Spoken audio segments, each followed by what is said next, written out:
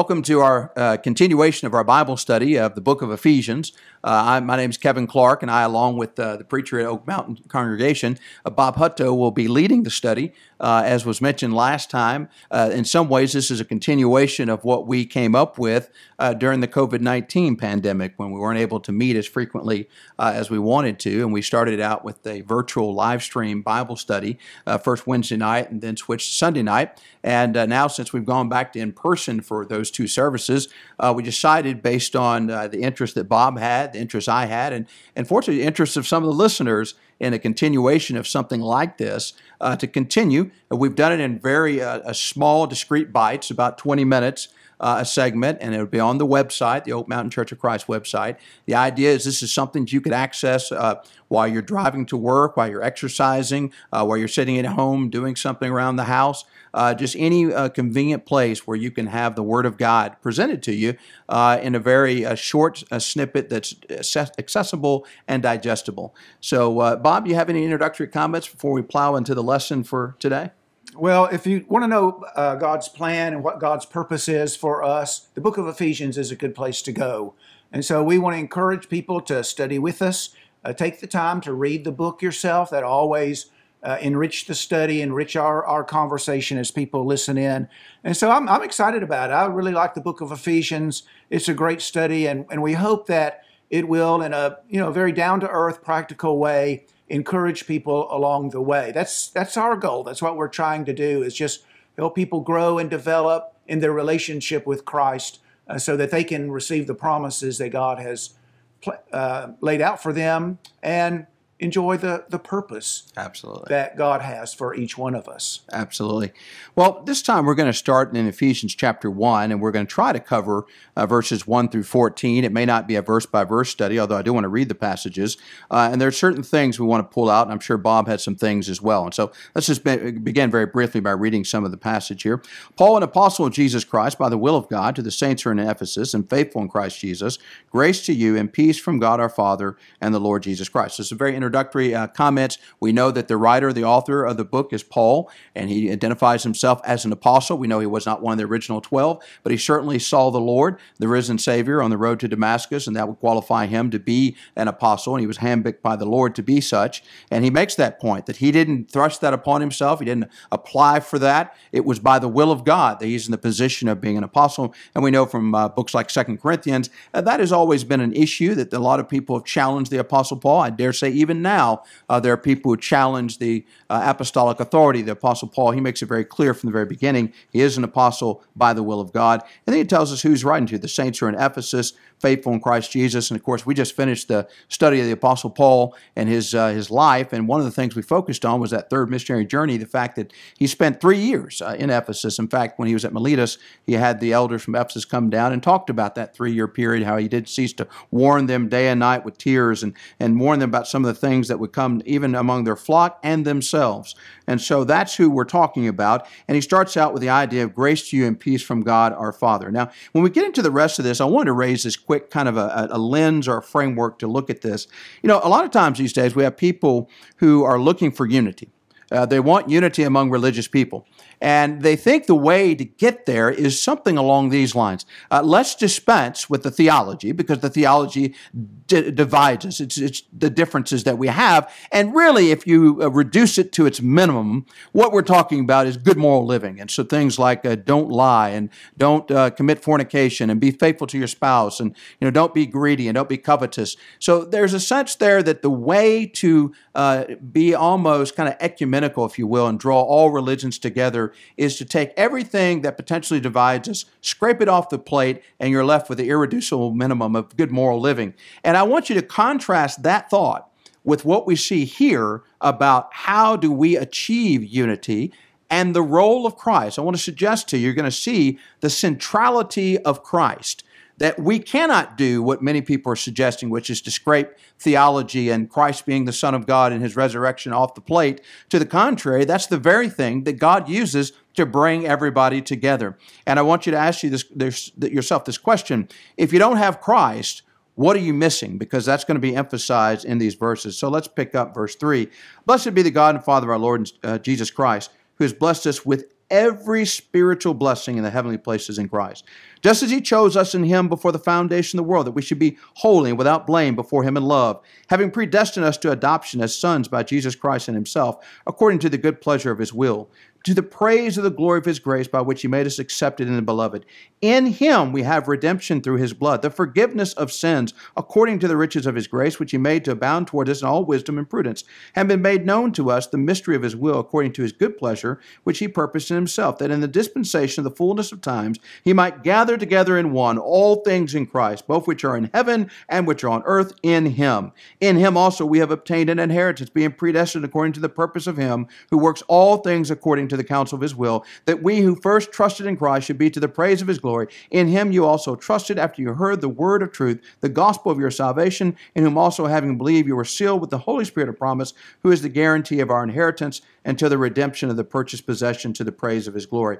And Bob, what I thought I would do, there's so many things that we're told that God is doing through Christ. I'm just going to pick a couple and then yield to you to pick a couple, and we'll just work our way through the passage. And so the first thing that jumps out of us is that God has given us every single spiritual blessing that could exist through Jesus Christ in the heavenly places. Think about that. All spiritual blessings reside through Jesus Christ. And we asked the question earlier, if you don't have Jesus, what don't you have?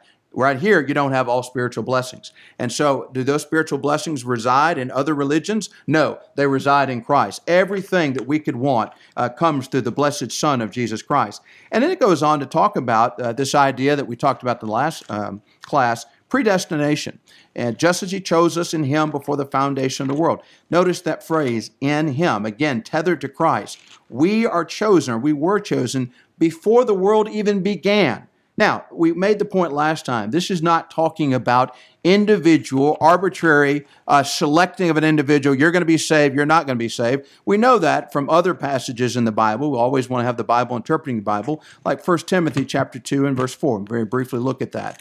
1 Timothy, the second chapter, verse 4, and when it's talking about God, in fact, we'll back up to verse 3, for this is good and acceptable in the sight of God our Savior, who desires, listen to this, who desires all men to be saved and to come to a knowledge of the truth. 2 Peter 3:9 also says he's not willing that any should perish, but all should come to repentance. And so it's clear that God wants all men to be saved. Now, if God, at the beginning of time, before the world began, arbitrarily picked certain people to be saved and certain people to be lost, that is irreconcilable with those verses. So we're not talking about that. What we're talking about is the very thing he says here. He's predestined us to adoption as sons. He's predestined us that we should be, verse 4, holy and without blame before him in love. This is telling us the kind of people that we ought to be. We are to be holy because God is holy. We are to be blameless because we worship a blameless God. And we are to be loving people in the love of Christ.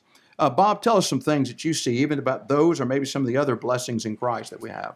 Well, I thought about a couple of things in connection with what you were saying. We have every spiritual blessing in Christ. You know, there are blessings from God that all people enjoy. Mm-hmm. Remember the comment that Jesus makes in Matthew chapter 5, that the sun shines on the evil and the good, the rain falls on the just and the unjust. That's right. And so even those who have no interest in God or even atheists who don't even believe in God, they enjoy some of God's blessings. Absolutely. But there are other blessings that only those in Christ enjoy. And so just think about what a privilege that is. And that shouldn't make us arrogant or look at other people with contempt or anything like that. But it just makes us appreciate our relationship, the generosity of God that he would bestow upon us, as unworthy as we are.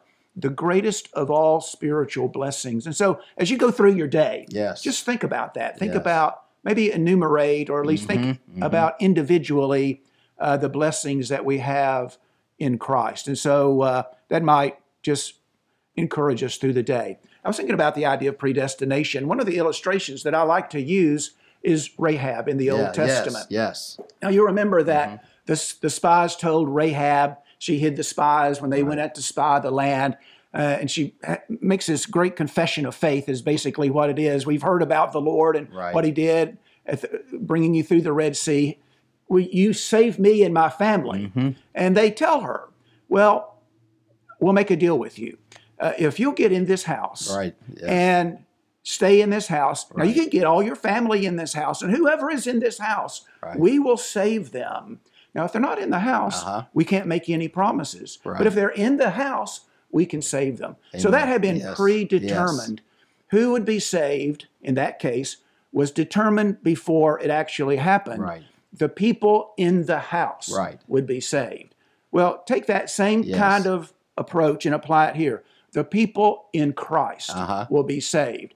Now, in Rahab's day, if she had a cousin, I don't believe that. I don't believe, Right, I don't need right. to get in that house. Right. I think I'm good right here. Yes. Well, he perished. Exactly. And so he had the free will There you go. to get in the house or stay out of the house. Absolutely. And so people today have the free will to enter into Christ Right. or not. Absolutely. And so the people who are in Christ have been predestined. That's Those right. people, it's already been decided they're Right. going to be saved. That's and right. yet we have the free will to be in Christ or not be in Christ. Excellent point. And just to add to that, talking about the idea of predestination, I know this is jumping ahead, but Ephesians 2:10 is an interesting passage because it comes on the heels of biblical teaching that we're saved by grace. No question about that. But for those people who want to pick grace against works, you have a hard time with this verse because it says very clearly that even though we're saved by grace, there's a reason why we're saved by grace. And again, that was predetermined before the world began. Look at verse 10. It says, "For we are his workmanship, created in Christ Jesus for good works, which God prepared beforehand that we should walk in them." And so God had always contemplated that his people would walk in good works. They would have his workmanship. That's the purpose of us being set apart. And I think it's interesting, again, this is something in the mind of God before this even began. And so there is a predestination, but again, it's not an arbitrary God choosing who's going to be lost, who's going to be saved on an individual basis. That's inconsistent with the God, that's a loving God that wants all to be saved, but as you said, free will is a central component of that. God has never forced men to be saved against their will. And just like the Rahab's relatives had a choice, they could be in the house or not, we can be in Christ or not. And obviously that's something that's emphasized here.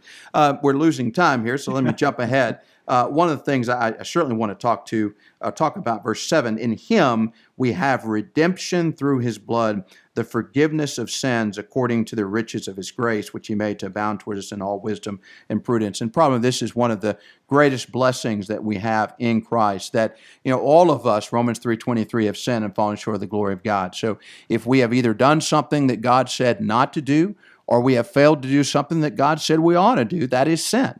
And sin is a transgression of God's law, 1 John 3:4. We also know Romans 6:23 that the wages of sin is death. And that's not just physical death, which obviously was brought into the world by the sin of Adam and Eve, but also eternal death, eternal separation from God. So we have a problem. There's nothing we can do about that on our own. We've sinned, we're worthy of eternal damnation, and yet here comes Jesus dying on the cross that gives us a path back to God to be redeemed from our sins. We're sold into slavery by our own choice. We're sold to sin by our own choice. And the only way to be redeemed from that slavery is through the blood of Jesus Christ. And so going back to that question at the very beginning, is there anything unique about Christ? Is there anything central about Christ? Absolutely. Christians cannot say, well, just scrape the theology off the plate and let's just be good moral people. No, it's no way you can be pleasing to God unless you go through the blood of his Son that provides the only avenue to have that slate wiped clean and have our sins forgiven. Bob, you have something on that? Well, redemption is a big idea in the Bible, goes all the way back into the Old Testament. God redeemed Israel when he brought them up out of Egyptian bondage. That's right. And talks about it through the prophets and all. And of course, it has to do with the price paid for the release of someone or for someone's freedom. And like you said, we're sold in bondage under sin. Whoever sins is the bondservant of sin, Jesus says. And so we've sinned, and we can't pay the price that needs to be paid for our freedom. But Christ has paid it for us, and the price was his blood. Absolutely. And so that's how much God loves us, loves each one of us. He's willing to send his Son. He lives on this earth as one of us. He bears our sins on the cross. He pays the price so that we can be set free.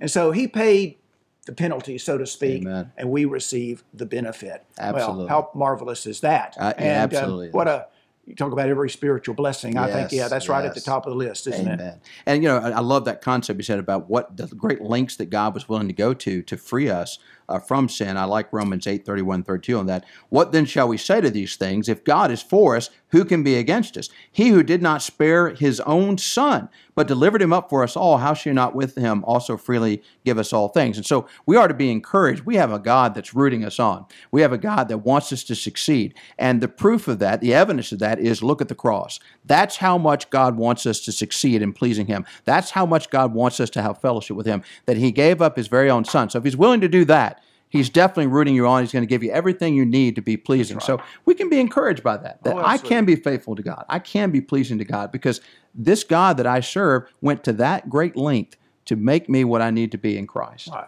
And so we think about our prayers and what we ask of God.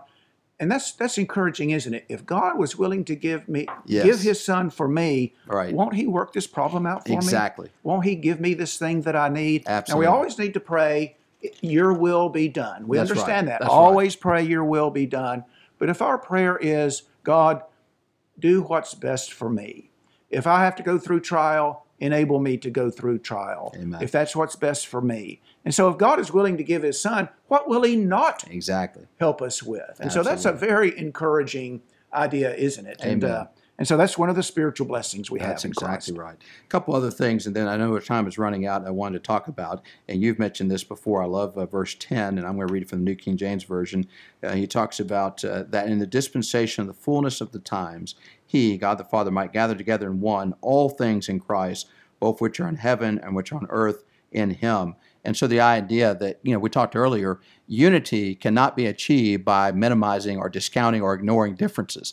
No, God says unity is achieved through Jesus Christ. We have to preach and teach Jesus because that is the way God has developed in order to bring everything, he says, in heaven and on earth in one. As you said, the summing up of all things in Christ. And so, again, it just underscores the centrality of Christ. And one of the aspects of unity we'll talk about a little bit more as we get deeper into Ephesians is the unity of God's people.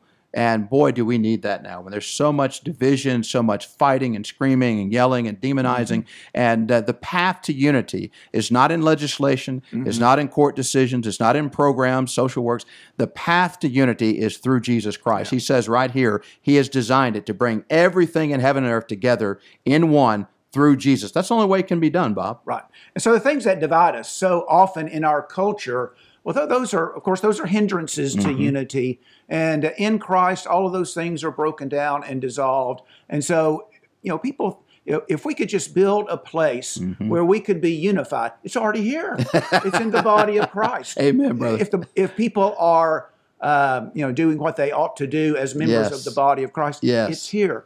Come to Christ. That's right. Come with us. Right. And you'll find a place where all these problems and troubles and divisive issues and all those are put in their proper place. Absolutely. And we find the unity and love and peace that we're meant to have. Amen. And think about, even from the very beginning, when the promise to Abraham, and in your seed, all the nations of the earth will be blessed. And so even as, of course, we know even further back than that before it began, but right there, the father of Judaism, Abraham, he is told that all nations are going to be blessed through his seed. So the idea that Gentiles were going to be brought into the fold was there from the very beginning. That was not a surprise. That was not an add-on or an adjunct. It was the mind of God. And we benefit from that we're part of that. I mean, I'm a Gentile, and I'm so glad, and these people would have been glad to have heard that they can now, people who are far off from God, they can now be in a covenant relationship with God. They don't have to be circumcised physically. They don't have to be proselytes to the Jewish religion. They can be justified by faith, just like everybody else is justified by faith, and be in Christ. And so what a great blessing that is. We're running out of time here, and so we might say this. There are other blessings that certainly we have in Jesus Christ. Spend some time thinking about that in your own life. Things like prayer and the church and the church leadership we have, our relationship to brothers and sisters in Christ. Just think about all the spiritual blessings that come through Christ. But we want to bring our study to a close, as we always do, with a word of prayer. Bob, if I could ask you to lead us in that prayer. Sure. Our Father in heaven, we bow before you at this time as the Almighty God, the creator of all things, our creator, but also through Jesus Christ, our Father. We're thankful, Father, that you're willing to hear our prayer, and we ask that you'll hear our prayer today. We're thankful for your love for us and your concern and your generosity toward us, and the fact that you've given us every spiritual blessing in the heavenly places, and that those come in Christ. Help us, Father, that we will, as we are members of Christ and members of his body, that we'll walk in a manner that's worthy of that great privilege, that we will grow and develop the character and the attributes of Christ in ourselves. And Father, we pray that others will see Christ in us and be drawn to you through him as well. Our Father, we pray that we'll live in a way that brings honor and glory and praise to you. We understand, Father, that's why we are created, and the ultimate goal of our existence is not for ourselves, not selfishly to indulge ourselves, but to the praise of your glory. And Father, we pray that you'll help us as we strive to do that. We're thankful, Father, for this opportunity. We pray for more opportunities to teach your word. We pray that people will hear and respond. We're thankful for the gift of your Son, that he died for us, bore our sins on the cross, shed his blood to redeem us from enslavement to sin. We pray, Father, that we'll continue to grow and develop in him with your help. We pray these things in his name. Amen. Amen, brother.